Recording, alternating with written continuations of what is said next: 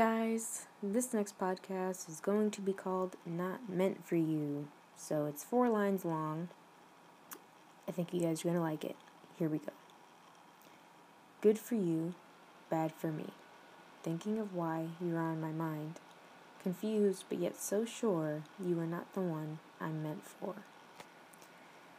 That one goes out to every past relationship and every person who's had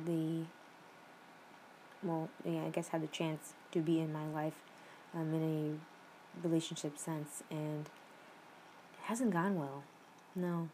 My last long-term relationship, it was 4.5, 5 years long. And, you think that relationship is going to be like the win-all, the take-all. You're going to marry this person. You're going to, have children, whatever. And that wasn't it.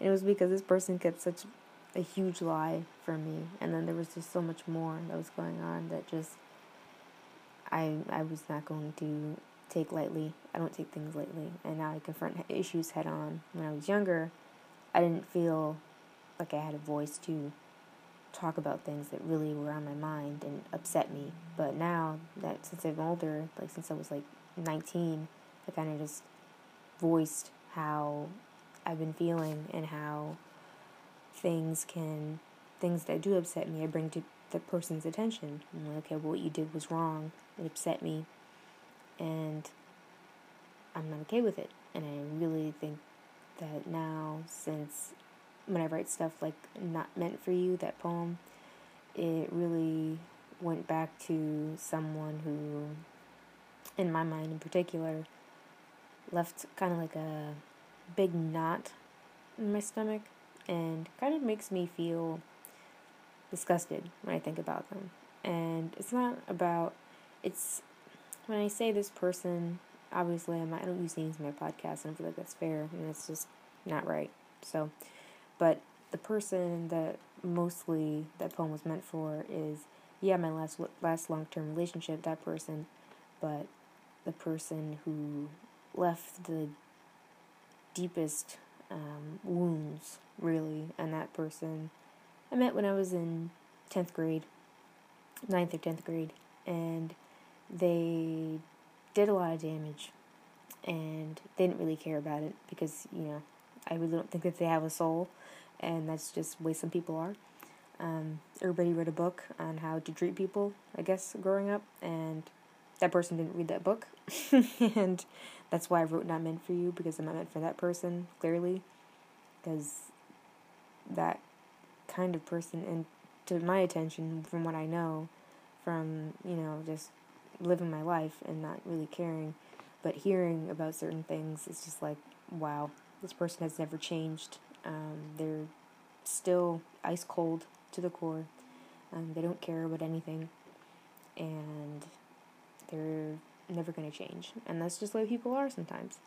And that's why when I wrote Not Meant for You, I kind of just went back to the bad dreams that I have.